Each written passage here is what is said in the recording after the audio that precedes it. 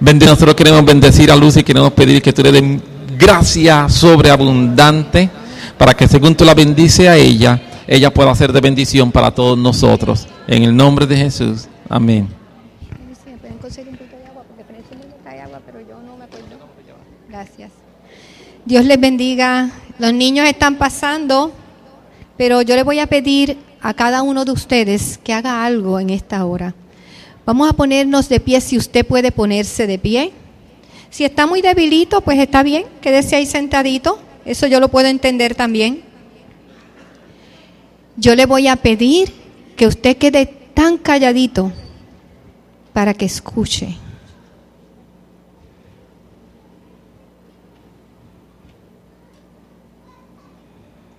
Yo no sé si usted está escuchando. Cuando viene la lluvia y nosotros estamos en un lugar donde hay silencio, empezamos a oír como un que se viene acercando, ¿verdad? Mira a ver si lo escuchas. Porque se viene acercando. Se viene acercando una gran lluvia de la presencia de Dios sobre esta casa. Sobre esta casa. Todavía yo no empiezo a predicar.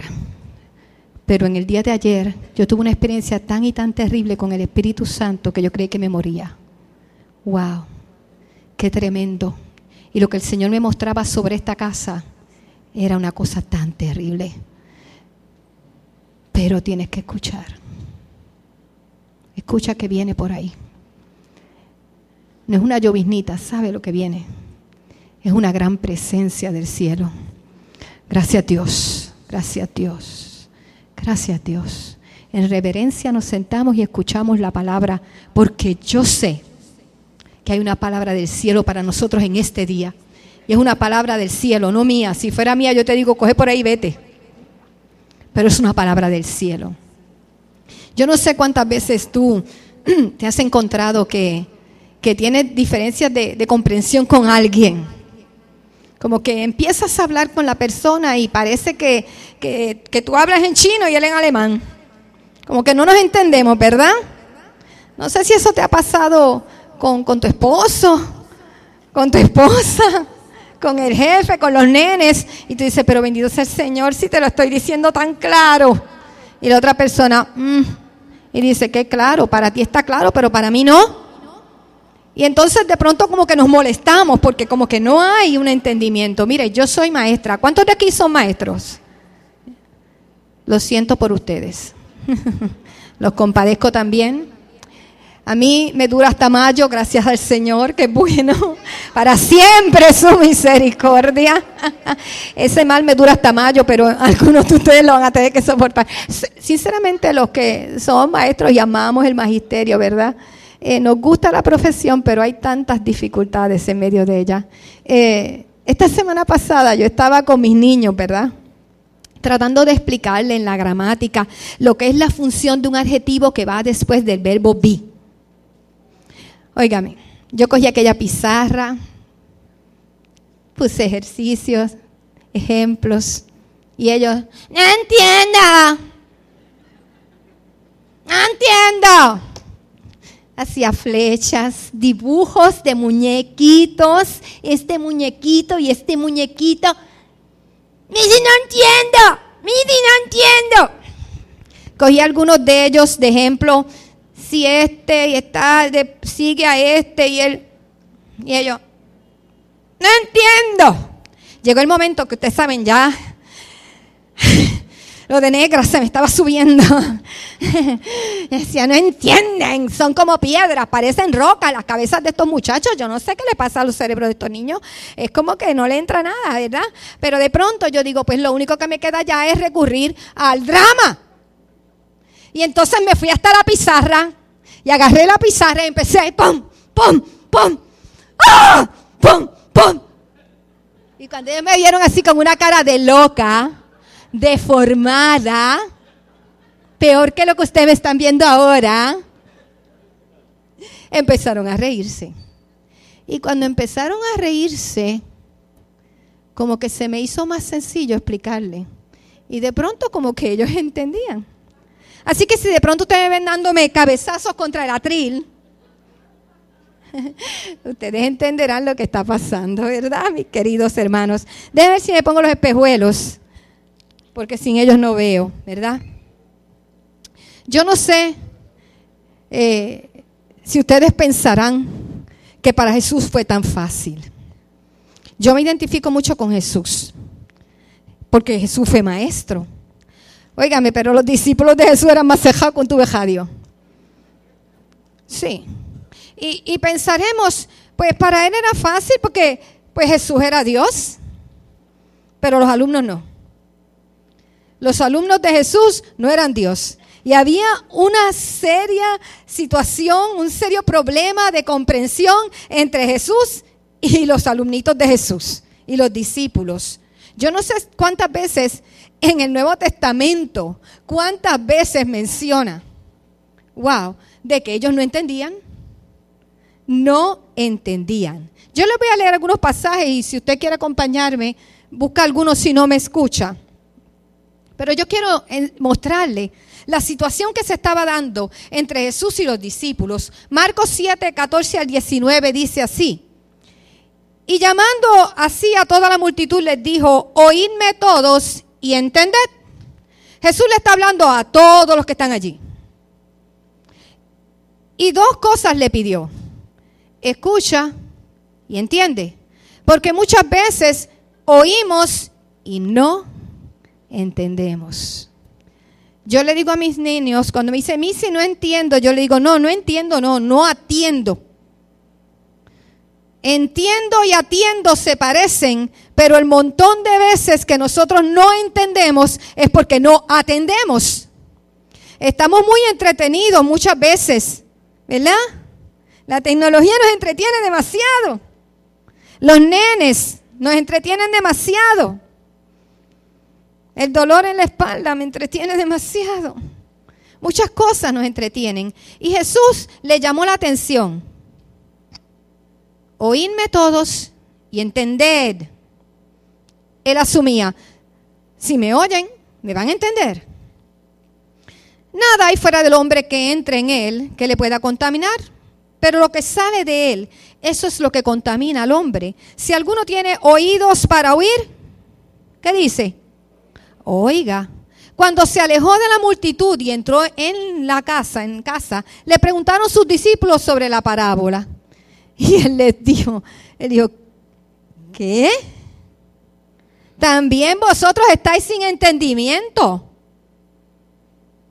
O sea, para Jesús era fácil pensar que los que están ahí escuchando, tal vez entre ellos, muchos de ellos no comprendían lo que Jesús decía, pero ustedes, los que están aquí conmigo todo el tiempo, ¿no entendéis que todo lo de afuera que entra en el hombre no le puede contaminar porque no entra en su corazón, sino en el vientre y sale a la letrina, que eran los toilets del pasado? No sé cuántos de ustedes vieron una letrina, pero yo sí. Esto decía, haciendo limpios todos los alimentos. Limpios, no saludables, hermanos, no confundan las cosas. ¿Ok? Miren Marcos 8, 15 al 21. Y él les mandó diciendo, esta es otra ocasión, en aquella ocasión le dice, no entienden, ¿qué le pasa a ustedes? Y él les mandó diciendo, mirad, guardaos de la levadura de los fariseos y de la levadura de Herodes. Y entonces, ¿qué hicieron los discípulos? Empezaron a discutir entre sí diciendo, es porque no trajimos pan. ¿Tú trajiste pan? Yo no traje. Ay, no trajimos pan, se nos olvidó. Ahora Jesús está hablando ahí de la levadura, por eso mismo. Y entendiéndolo, Jesús les dijo, ¿qué discutís? Porque no tenéis pan. No entendéis ni comprendéis. Aún tenéis endurecido vuestro corazón. Endurecido, sin entendimiento, entontecido. La Biblia usa una palabra que se traduce en inglés y dice stupid. Sí, la dice así. Lo siento. Yo la vi allí en Strong, Edwin. No es la versión de la Biblia, en las definiciones de esa palabra. O sea, le dijo, esos corazones de ustedes están entontecidos. Cuando partí los 5 panes entre 5,000 gente, ¿cuántas cestas llenas de los pedazos recogiste? Y ellos dijeron 12. Y cuando los 7 panes entre 4,000, ¿cuántas canastas llenas de los pedazos recogiste? 7. Y les dijo, ¿cómo aún no entendéis? ¿Cómo van a creer que le estoy pidiendo que traigan pan? Lo que es singular es que esta gente comía con Jesús, dormía con Jesús, caminaba con Jesús, vivía con Jesús. Estaban todo el tiempo al lado de Él. Estaban al lado del Maestro. Pero sin embargo ellos seguían entontecidos. Seguían que no entendían. Seguían confundidos. Jesús hablaba y ellos no entendían. Venía la palabra y no la comprendían. ¿Saben qué? Jesús sabía lo que pasaba. Y es algo que aparentemente parece que está pasando mucho en medio de la iglesia hoy día. Yo lo digo porque acabo de descubrir, para dolor mío, que me está pasando a mí también. Pero no más. No más, hermano. Hoy es un día que tú vas a salir de aquí y vas a decir nunca más. Escúchame bien claro. Porque el Espíritu de Dios tiene una intención hoy de cambiar cosas que no sirven. De transformar cosas que no sirven. Empezamos una escuela de transformación. Y Edwin dijo que era transformar, no reformar. ¿Verdad, Edwin? ¿Perdón? Reformar. Deformar. No es deformar. Hoy vamos a salir de aquí cambiados. Hoy vas a salir de aquí cambiado. Mira que te lo digo en el nombre del Señor. Yo también. Ayer yo tuve una experiencia tan poderosa con el Señor y dije, nunca más, perdóname, Señor, me arrepiento. Me duele haberte fallado tanto. Jesús sabía lo que les pasaba. Jesús estaba con ellos, caminaba con ellos, comía con ellos, pero no estaba dentro de ellos. Oye, y eso es una gran diferencia.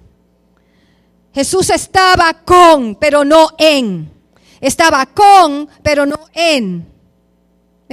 Y era necesario cambiar la postura, la posición de Cristo. De estar al lado a estar adentro. Juan 14, 16 al 17 dice, y yo rogaré al Padre y os dará otro consolador. Por tanto, el primer consolador era Cristo. Yo estoy con ustedes, el primer consolador.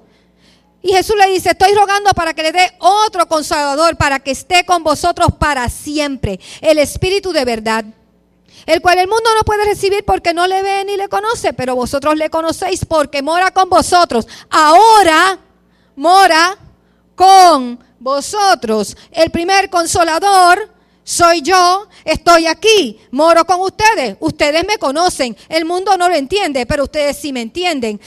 Bueno, en parte, ¿verdad? Pero ¿qué dice aquí? Ese próximo estará ¿dónde? En vosotros. En vosotros, no con vosotros.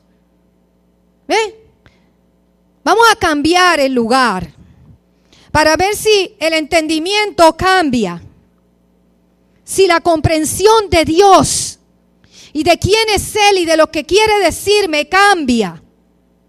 Porque ya no es Jesús interpretándome las cosas aquí afuera, sino Él aquí adentro. Ya Jesús decía, ya no voy a estar al lado de ellos. Ahora voy a estar aquí adentro, me voy a mudar adentro. Sabes que tú eres casa del Espíritu Santo. Sabes que tú eres casa del Espíritu Santo. Sabes que tú eres casa del Espíritu Santo, que ya Jesús no está dentro de ti. Dentro de ti hay un gran tesoro, se llama Espíritu Santo. Óigame, pero ¿cómo se nos olvida? Sigo. Juan 16, 12 al 13. Aún tengo muchas cosas que deciros, pero Jesús decía, pero ahora no las podéis sobrellevar. ¿Para qué le voy a seguir diciendo de los secretos, de las cosas que están ocultas en el Padre, si estos pobrecitos no pueden entenderlo? no las pueden sobrellevar. Ahora tengo muchas cosas que decirles. Ay, Dios mío santo, el Señor tiene muchas cosas que decirte. El Señor tiene muchas cosas que decirnos todavía. ¿O tú crees que ya Él te dijo todo? El Señor tiene muchas cosas que decirte. Pero en ese momento no la podían sobrellevar, no las podían entender. Pero cuando venga el Espíritu de verdad, cuando venga el Espíritu de verdad, Él os guiará. Él os guiará a toda la verdad. Edwin hablaba de la verdad. Busquen esos cassettes y escúchenlo. Qué tremenda palabra. El Espíritu Santo que está en ti y en mí tiene funciones tremendas, vamos a hablar de ellas, pero una muy importante es guiarte a toda la verdad, porque no hablará por su propia cuenta, sino que hablará todo lo que oye, todo lo que oyere, y os hará saber las cosas que habrán de venir. ¡Wow! ¡Wow! El Espíritu es nuestro guía, pero no solamente eso, hermano.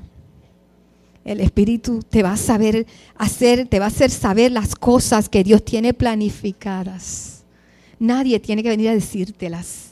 Si tú estás escuchando, oye, ¿cómo está ese oído? Si tú estás escuchando al Espíritu Santo, te va a decir las cosas que vienen. Las cosas que vienen, que se acercan, la lluvia que viene por ahí, que ya está ahí. Aleluya, ya Jesús no iba a estar con ellos, sino en ellos. Y entonces se iba a acabar eso de, no entiendo. ¿Qué quiere decir? Oye, ¿tú entendiste lo que decía Jesús? Wow, habla más enredado, caramba. Habla súper enredado. Oíste al pastor predicando, yo no sé ni de qué está hablando. Estoy aquí, me sonrío y todo, digo aleluya. ¿Qué será lo que quiere decir? Amén. Pero tengo que decir amén y aleluya para que diga ¡santo! Para que él piense que yo lo entiendo y después digo, la verdad que el pastor habla cosas bien difíciles. Aleluya, ya no estaré con vosotros, estaré en vosotros. ¿Por qué es necesario que nosotros entendamos que el Espíritu Santo está en nosotros? Porque es necesario el Espíritu Santo. Algunos hemos llegado a pensar que podemos vivir sin el Espíritu Santo y cantar coritos. Se puede cantar coritos sin el Espíritu Santo. Podemos danzar sin el Espíritu Santo. Podemos predicar sin el Espíritu Santo. Óigame, sí. Podemos leer la Biblia sin el Espíritu Santo. Pero esa no es la intención de Dios. Para nada, porque estaremos haciendo cosas por nuestra cuenta, muchas de ellas bien confusas y lejos de lo que es la voluntad de Dios. ¿Por qué necesito el Espíritu Santo? Número uno, que te voy a decir por qué necesito el Espíritu Santo. El Espíritu Santo nos da dirección y claridad. Dice en Lucas 24:49, he aquí yo enviaré. ¿Recuerdan cuando Jesús le está diciendo a ellos que se va, que no los va a dejar solos, ¿verdad? Y todo esto después lo vemos en Hechos. Lucas 24:41 dice, he aquí yo os enviaré la promesa de mi Padre sobre vosotros, pero quedaos vosotros en la ciudad de Jerusalén hasta que seáis investidos de poder desde lo alto. Esto cuando yo lo veo, me parece cuando nosotros le decimos a un nene chiquito, quédate aquí, no te muevas. Quédate ahí y no te muevas, en lo que yo voy allí y vengo. Quédate ahí. ¿Por qué lo hacemos? Porque sabemos que si el nene se levanta de ahí y da 2 carreras, va a hacer cualquier disparate. Porque ellos no tienen mucho sentido de verdad, de la corrección, de para dónde ir, de la dirección. Por cierto, la semana pasada yo quería ir a comer un pastelillo de esos que tienen mucho colesterol de Utuado. Yo no sé si a ustedes a veces le dan como, le entra como, tú sabes, como la avena. Oh, wow, quiero manteca.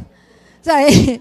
Y entonces unas compañeras empezaron a hablar de unos pastelillos de Utuado y dale con los pastelillos de Utuado y las orejas de elefante. Y entonces yo vengo y le digo a Efren, Efren, yo quiero comer un pastelillo de los de Utuado, de los grandes, esos de oreja de elefante. A él también le gustan esos pastelillos. Pues vamos, es en Utuado. Efren, nos vamos por la 129, si eso es por la 129 para adelante. Y Efren me mira. Ahí es que ustedes se ríen. Pues mire, yo pensé que la 129 va para el campo, ¿cierto? Hermanas, se están riendo porque la 129 es una carretera que no lleva para Utuado. Tiene que llegar a Lares, de Lares a Caguana, para entonces llegar a Utuado. Eso me lo explicó mi marido. Para mí, cualquier carretera que fuera para allá, va para Utuado y va para Lares y va para el centro de la isla. ¿Verdad? Pero yo creo que Jesús pensó lo mismo. Si yo suelto a estos bandidos aquí, sin el Espíritu Santo, uy, santo Dios, cada uno va a salir por ahí disparado, especialmente Pedro adelante, a hacer 4 aberraciones. Y entonces le dijo, se van a quedar allí a esperar que llegue el Espíritu Santo. Fui y me comí el pastelillo, Efraín me llevó la 10. La 10 va directito. Rico los pastelillos tutuados, ¿eh? Wow. Y son saludables. Ríanse también. Hechos 1:8, mire lo que pasó. Pero recibiréis poder cuando haya venido sobre vosotros el Espíritu Santo, y me seréis testigo en Jerusalén, ¿verdad? En Judea, en toda Samaria y hasta lo último de la tierra. Antes de recibir ese poder, no, porque en vez de llegar a Utuado, llegas a Lares. Antes de recibir el poder del Espíritu Santo, no los iba a mandar para ningún lado. Pero una vez que recibieron el Espíritu Santo, miren lo que sucedió. Hechos 2:1-4. Cuando llegó el día de Pentecostés, hoy es día de Pentecostés. ¿Tú te enteraste que hoy es día de Pentecostés? Nosotros vamos a declarar que hoy es día de Pentecostés en esta casa. Hoy es día de Pentecostés para la casa de Arecibo. No sé si tú lo crees, pero yo lo creo. Ayer, mientras yo estaba tirada en el piso, yo veía un Pentecostés en esta casa. El viento recio de Dios entrando por yo no sé dónde. Y todo el mundo siendo lleno. Dice, cuando llegó el día de Pentecostés, estaban todos unánimes juntos. Y de repente vino del cielo un estruendo, como de un viento recio que soplaba, el cual llenó toda la casa donde estaban sentados, y se les aparecieron lenguas repartidas como de fuego, asentándose sobre cada uno de ellos, y fueron todos llenos, ya no acompañados, llenos del Espíritu Santo, y comenzaron a hablar en otras lenguas, según el Espíritu les daba que hablase. Wow. Antes de que dieran un paso, antes de que des cualquier paso, antes que tomes ninguna decisión, antes que empieces a caminar en ninguna dirección, mira a ver qué dice el Espíritu Santo. Mira a ver, consúltale, porque Él es la garantía de que vamos en el camino correcto, aunque sea difícil y duro. Lo triste es cuando nos vamos por el camino que no es. Agarro una vereda, tengo que dar tantas vueltas para al final el Señor tener que darme un azote y enderezarme para donde Él quiere, porque definitivamente no me va a dejar. Pero ¿por qué tengo que coger tanto golpe? ¿Por qué tengo que perder tanto tiempo? ¿Por qué tengo que ir a Lares y después a Caguana para llegar a Utuado? Si podía irme por la 10 directito, si escucho la voz del Espíritu. Yo escuché la de Efren, ¿verdad? Qué lindo. Si escucho la voz del Espíritu, no tengo que perder tiempo. Dios no quiere que pierda tiempo. El tiempo es vida y es trabajo para el Señor. ¿Por qué necesitamos el Espíritu Santo? Porque nos da identidad de hijos. Gálatas 4:6-7. Y por cuanto sois hijos, Dios envió, ¿a dónde? A vuestros corazones el Espíritu de su Hijo. Porque soy hija, porque eres hijo de Dios, envió el Señor Dios envió su Espíritu a tu corazón, el cual clama, Abba, Padre. Papi, hey papi. Así que ya no eres esclavo. ¿Por qué no eres esclavo? Porque dentro de ti mora el Espíritu.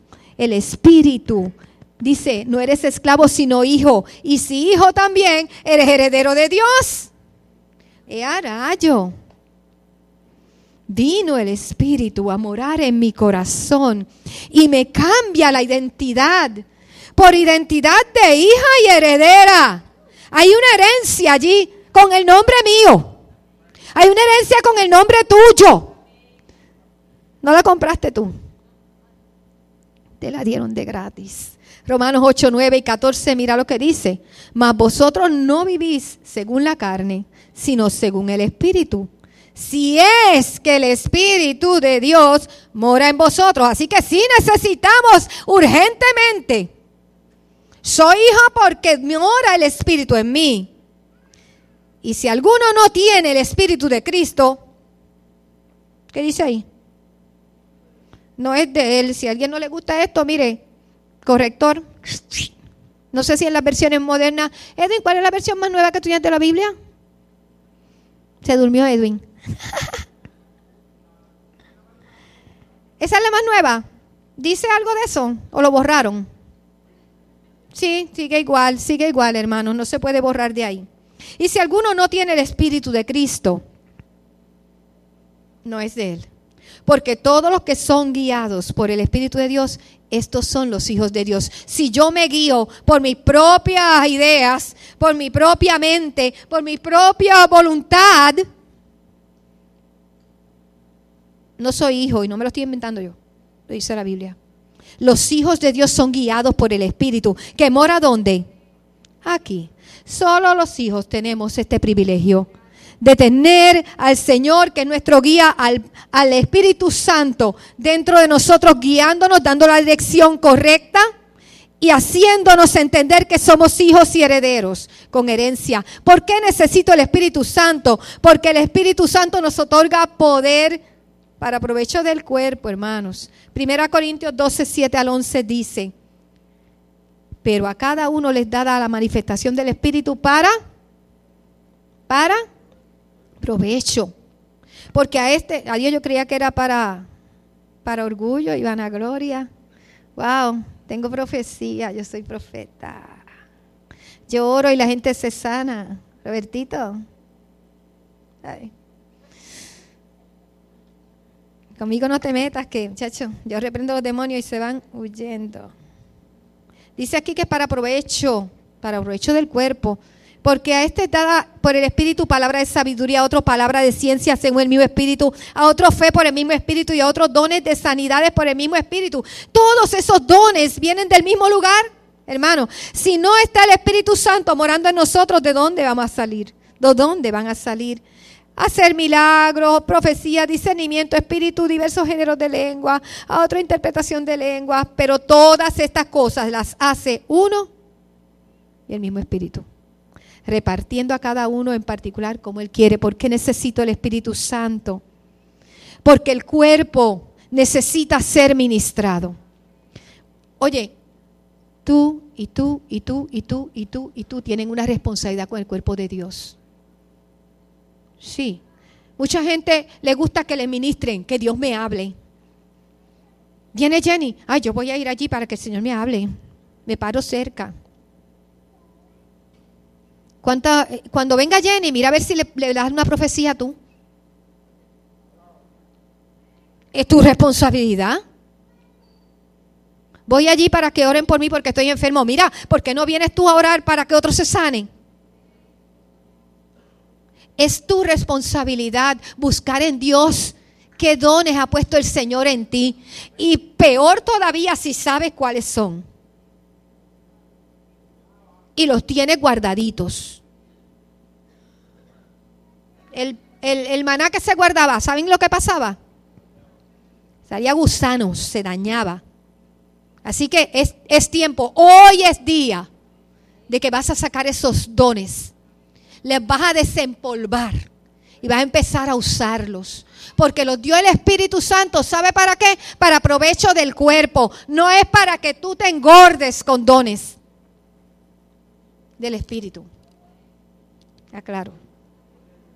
Ok. Mucha gente ha abusado del uso de los dones. Lo sabemos, ¿verdad? Pero yo le voy a decir una cosa. Dios no puede ser burlado. Como Dios no puede ser burlado, cada persona que abusa de los dones tendrá que responderle a Dios. Pero eso no nos va a quitar a nosotros de hacer la tarea que nos toca. Porque hay muchos evangelistas que son unos fraudulentos. Tú no tienes que decir, pues yo no creo en los evangelistas. Haz tu tarea y hazla con honestidad delante del Señor. Nos toca hacer un servicio que el Espíritu Santo ha puesto en nosotros. Te ha dado dones. Ninguno de ustedes que haya recibido el Espíritu Santo puede decirme que no tiene dones del Espíritu. Ninguno que haya recibido el Espíritu Santo puede decir que no tiene dones. A lo mejor no te has enterado porque no estás. Okay. ¿Por qué necesito al Espíritu Santo?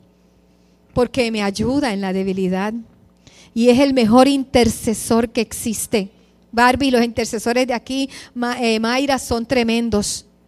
Pero el Señor, el Espíritu Santo en mí, es mejor intercesor que todos ellos juntos. Es mejor. Mire lo que dice Romanos 8, 26, 27. De igual manera el Espíritu nos ayuda en nuestra debilidad. Estás débil, hermano. Tienes situaciones que te han robado la fuerza. Que dices, no puedo más. Siento que si Dios no me levanta, me voy a quedar aquí tirado en el piso.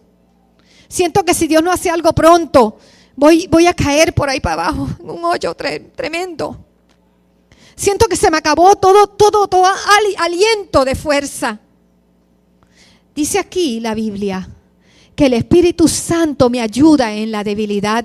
Por tanto, es importante que me acuerde quién está dentro de mí. Es que se nos olvida. Mira, se te puede haber olvidado quién está dentro de ti.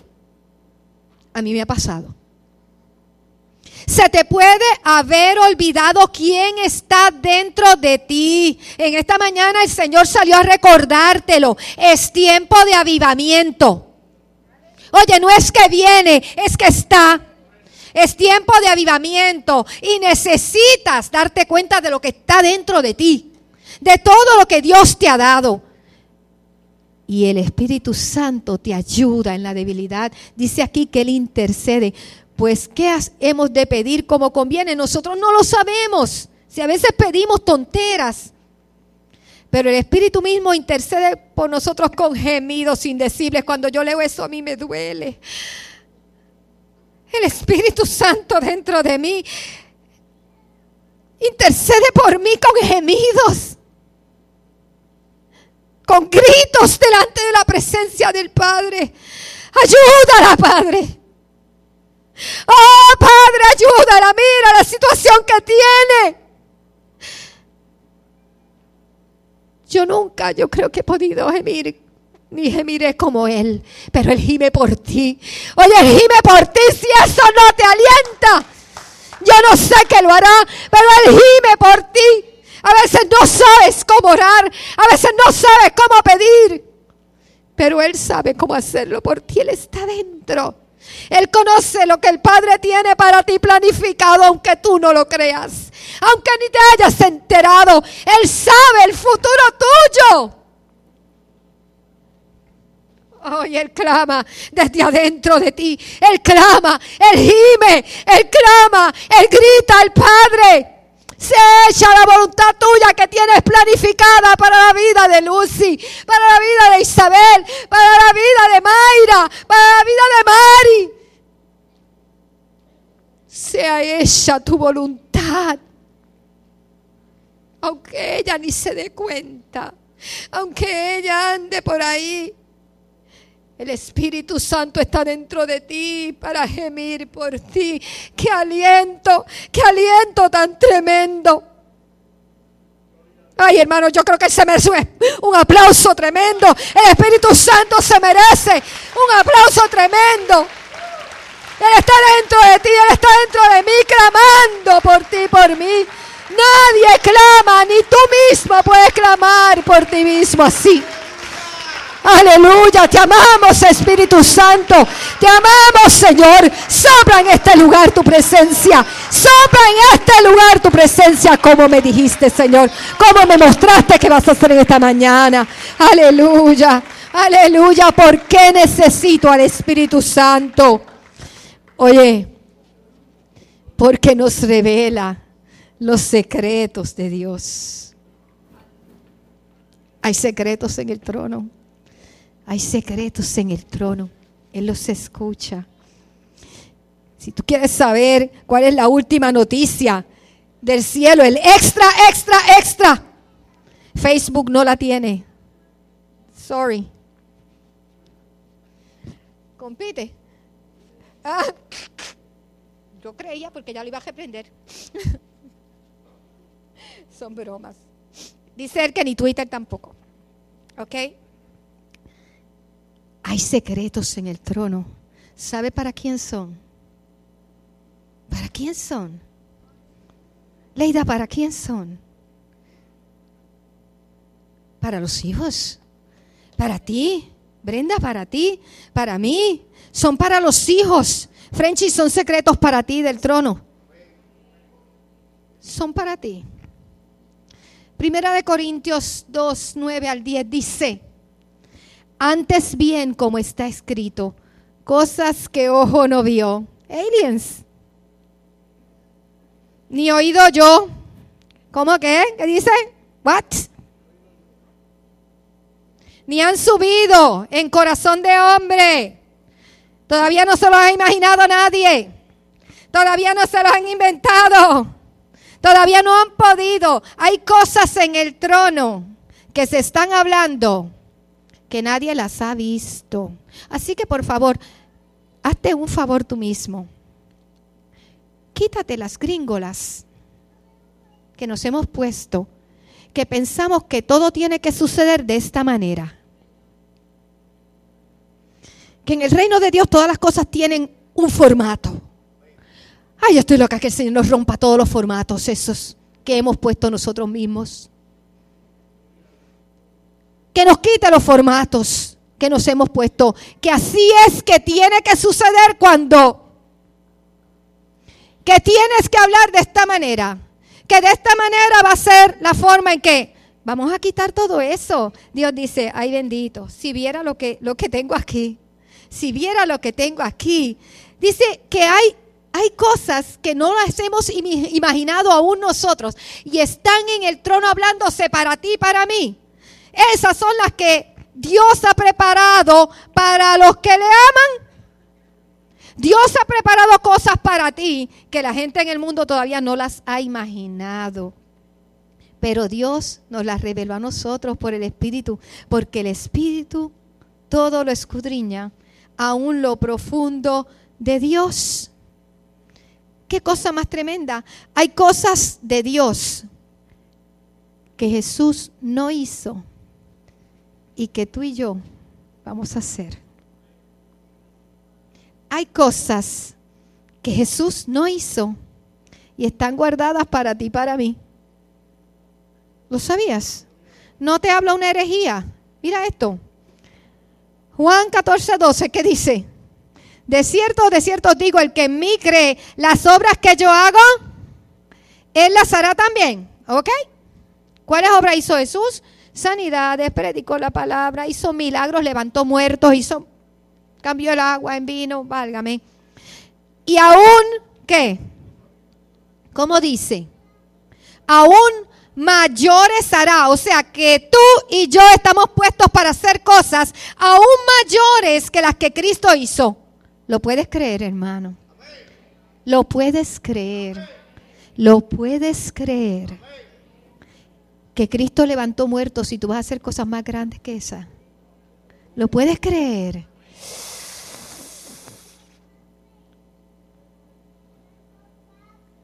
¿Lo puedes creer que Cristo caminó por las aguas y tú vas a hacer cosas más grandes que esa, Isita? ¡Ah! Wally, ¿lo puedes creer? que Dios ha guardado cosas para ti que son más grandes que las que tú te puedas imaginar y aún mayores que las que Jesús hizo. Eso dice la Biblia. Eso dice la Biblia tantos años. Todo el tiempo ha estado ahí. Esto no es nuevo. Ay, Lucy llegó con algo nuevo, novedoso. Esto es algo nuevo. Mire, cuando el Señor me dijo que iba a hablar del Espíritu Santo, yo dije, del Espíritu Santo, si eso es un tema que todo el mundo ya lo sabe. Yo hasta me bochorno, yo dije, pero Señor, por obediencia. Eso todo el mundo lo sabe. Aquí. Tú y yo estamos puestos para hacer cosas más grandes aún que las que Cristo hizo. Porque hay secretos que está hablando el Padre y el Hijo en el trono, que el Espíritu Santo los escucha y viene y como está en nosotros nos los dice. Mira, esto es lo que se está hablando en el cielo, en el trono, es esto. Sí, esto es lo que papá está planificando para este tiempo y necesito que tú estés así de esta manera, haciendo esto y lo otro, porque el Señor va a hacer una cosa tan portentosa.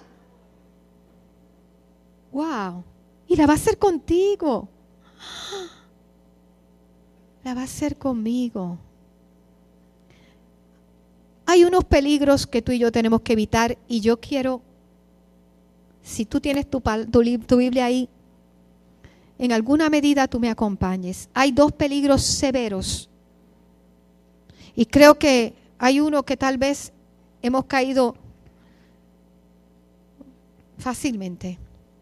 El primero está en 1 Tesalonicenses 5:9 y dice, no apaguéis al Espíritu.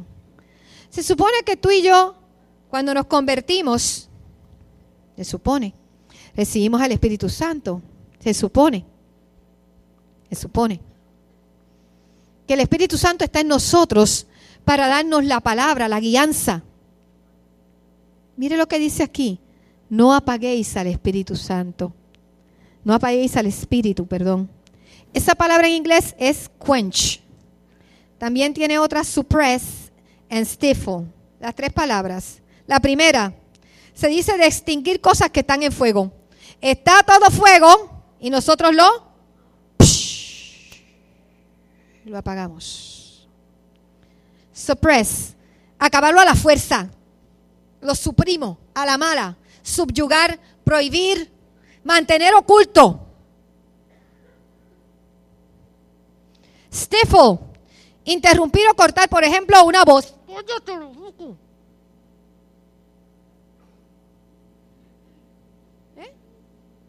¿Nunca le hicieron así en su casa? La vieja mía que va por allí, muchachos, era una maestra. Muchas veces le hemos hecho eso al Espíritu Santo porque no me gusta lo que está diciéndome. Deja eso.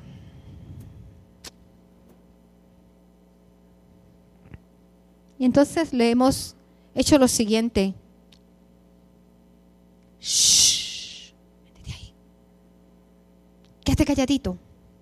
Te voy a apagar. Estás muy fogosito. Estás muy encendido. Bájate. No me gusta lo que estás diciendo. Total. Mira a la demás gente lo que hace. Ay, por favor.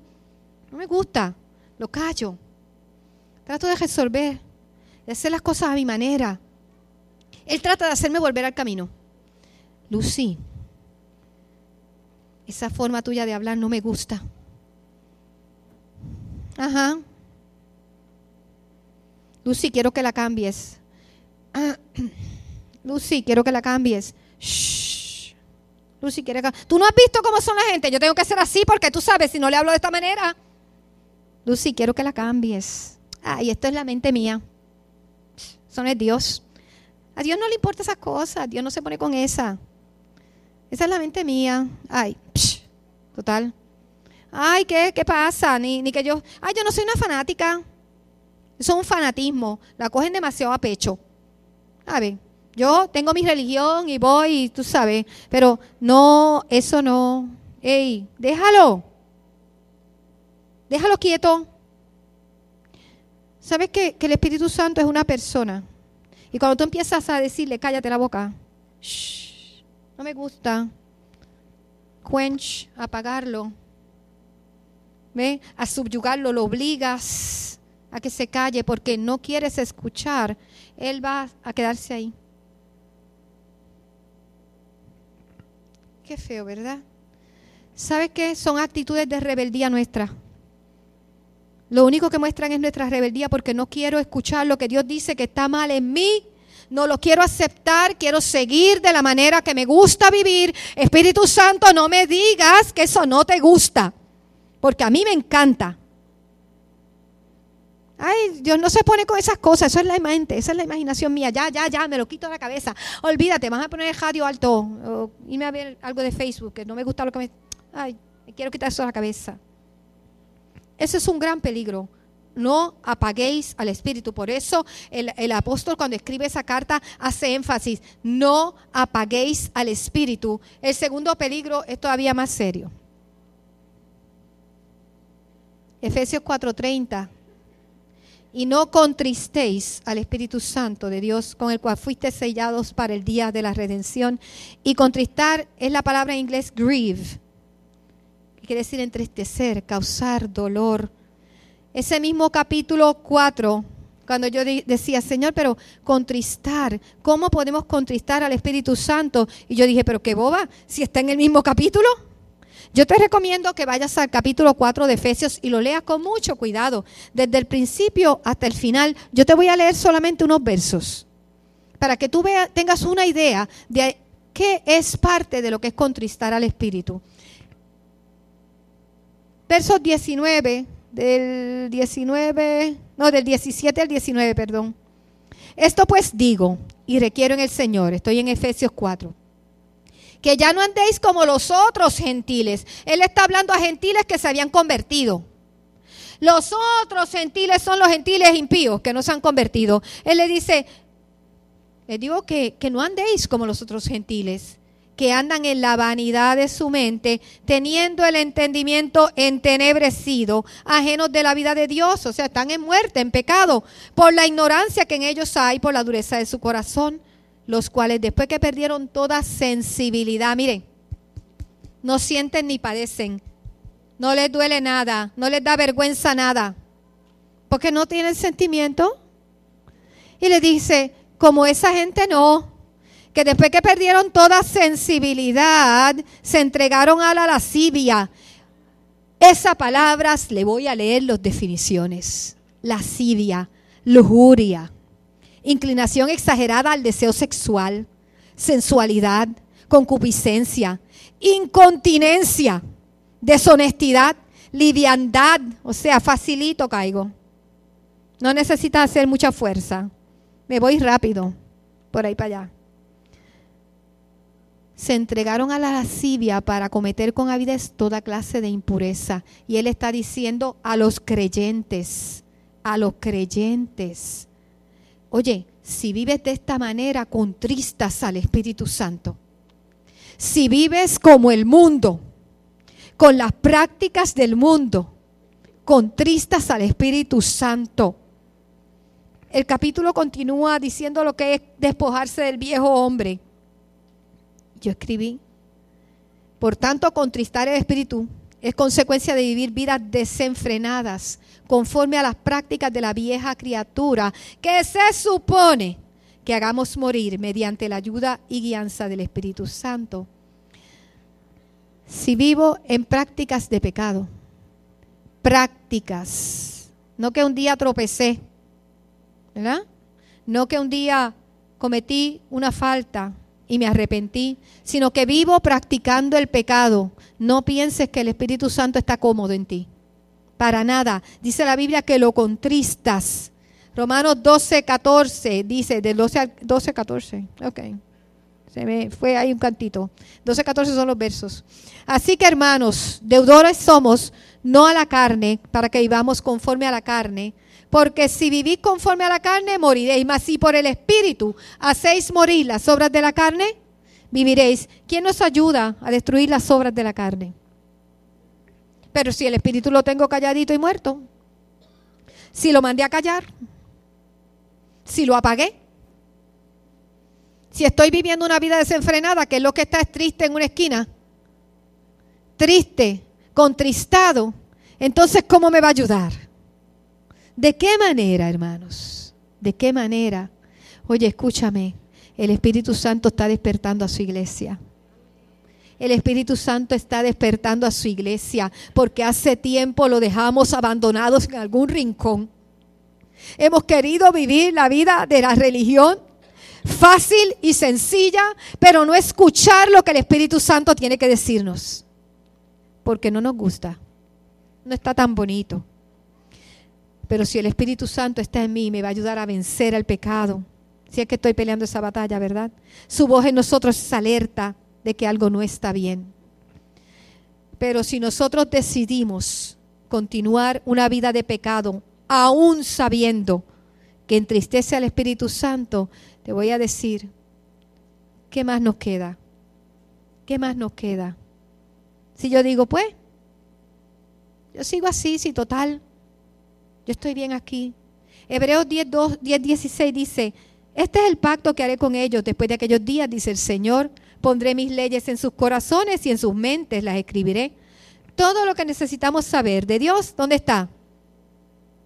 En tu corazón y en tu mente, si lo puso con el Espíritu Santo.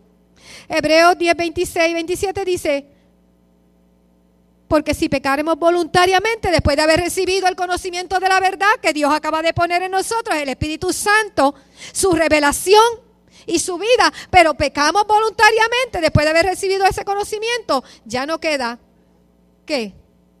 Más sacrificio por los pecados, sino una horrenda expectación de juicio, de hervor, de fuego que ha de devorar los adversarios. Yo estoy concluyendo ya. Mira lo que te vengo diciendo. El Espíritu Santo de Dios tiene una intención tremenda. Hace muchos años atrás un sacerdote católico escribió un libro que le llamó Mi iglesia duerme. No sé si alguno de ustedes alguna vez oyeron ese libro. Hablaba de la iglesia católica.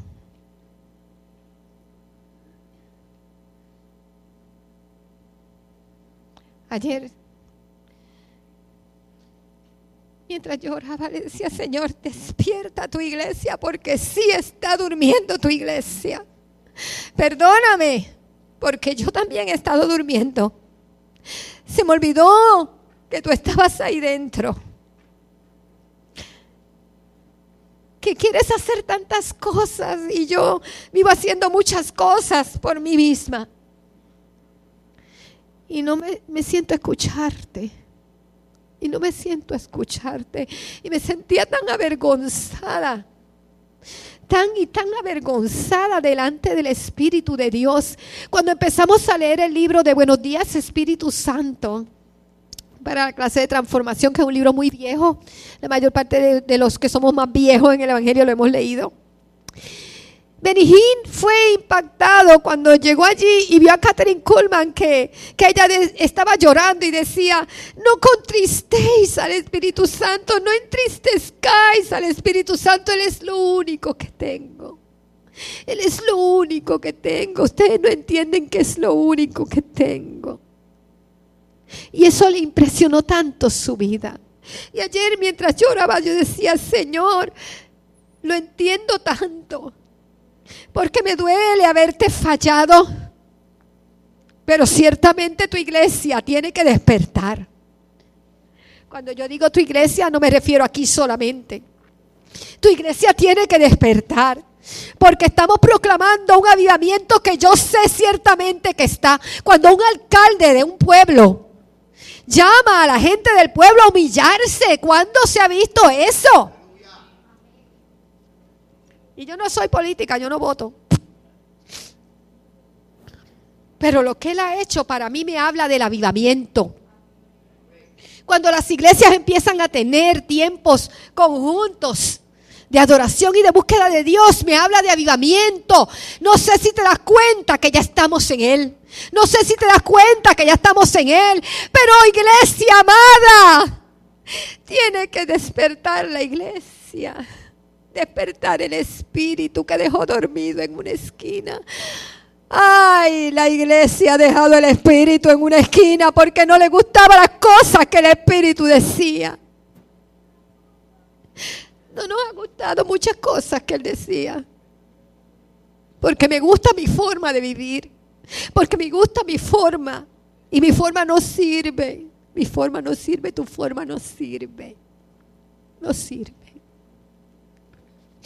En esta mañana yo te voy a invitar a que te pongas de pie. Hubo una iglesia en Samaria que la gente habían recibido al Señor, pero no habían recibido al Espíritu Santo. No habían recibido al Espíritu Santo. Y entonces mandaron a Pedro y a Juan allá.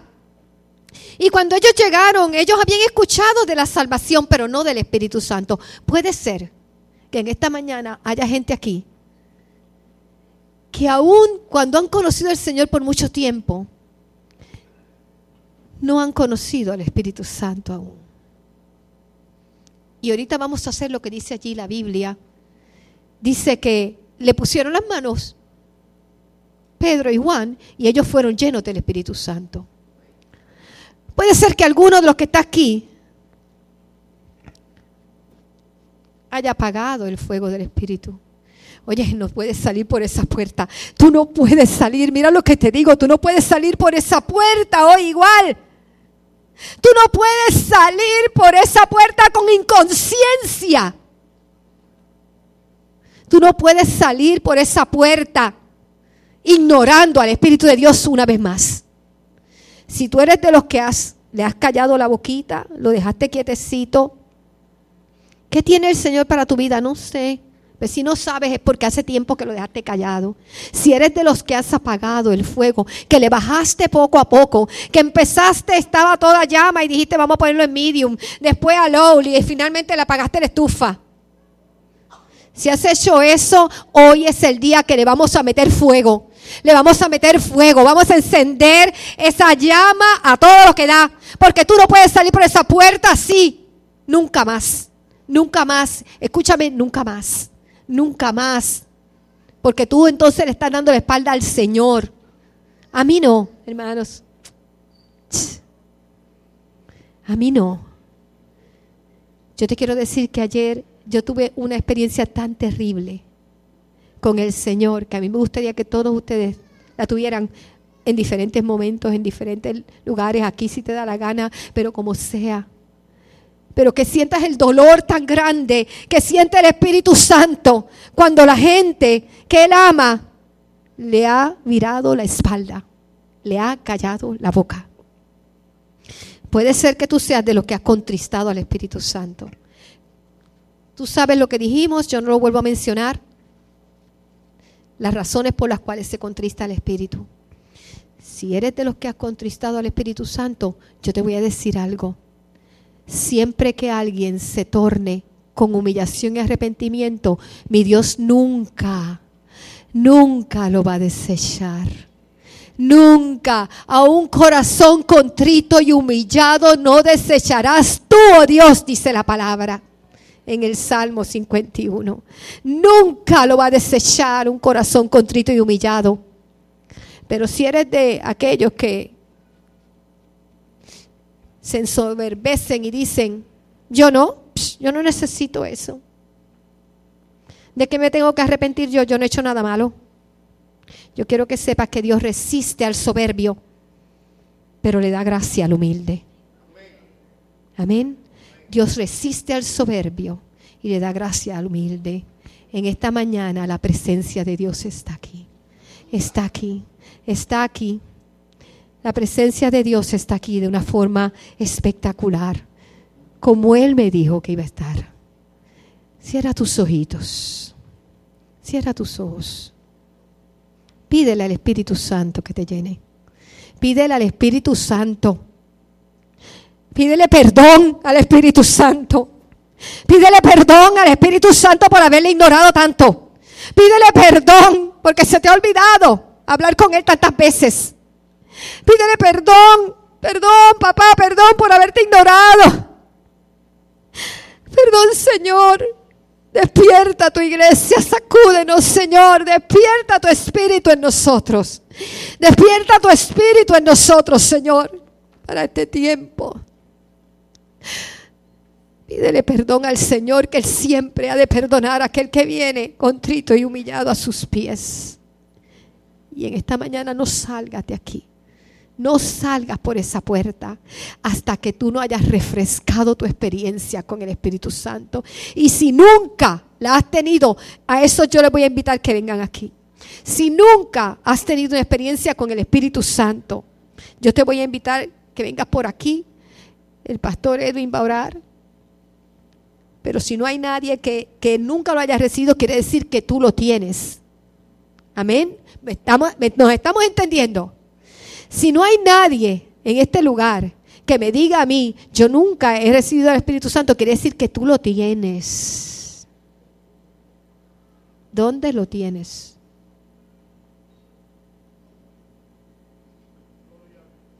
Entonces ahora es el momento.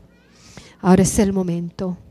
Amén. Edwin, te voy a pedir que hagas una oración por esta casa, que se desate la presencia del Espíritu Santo. Simple.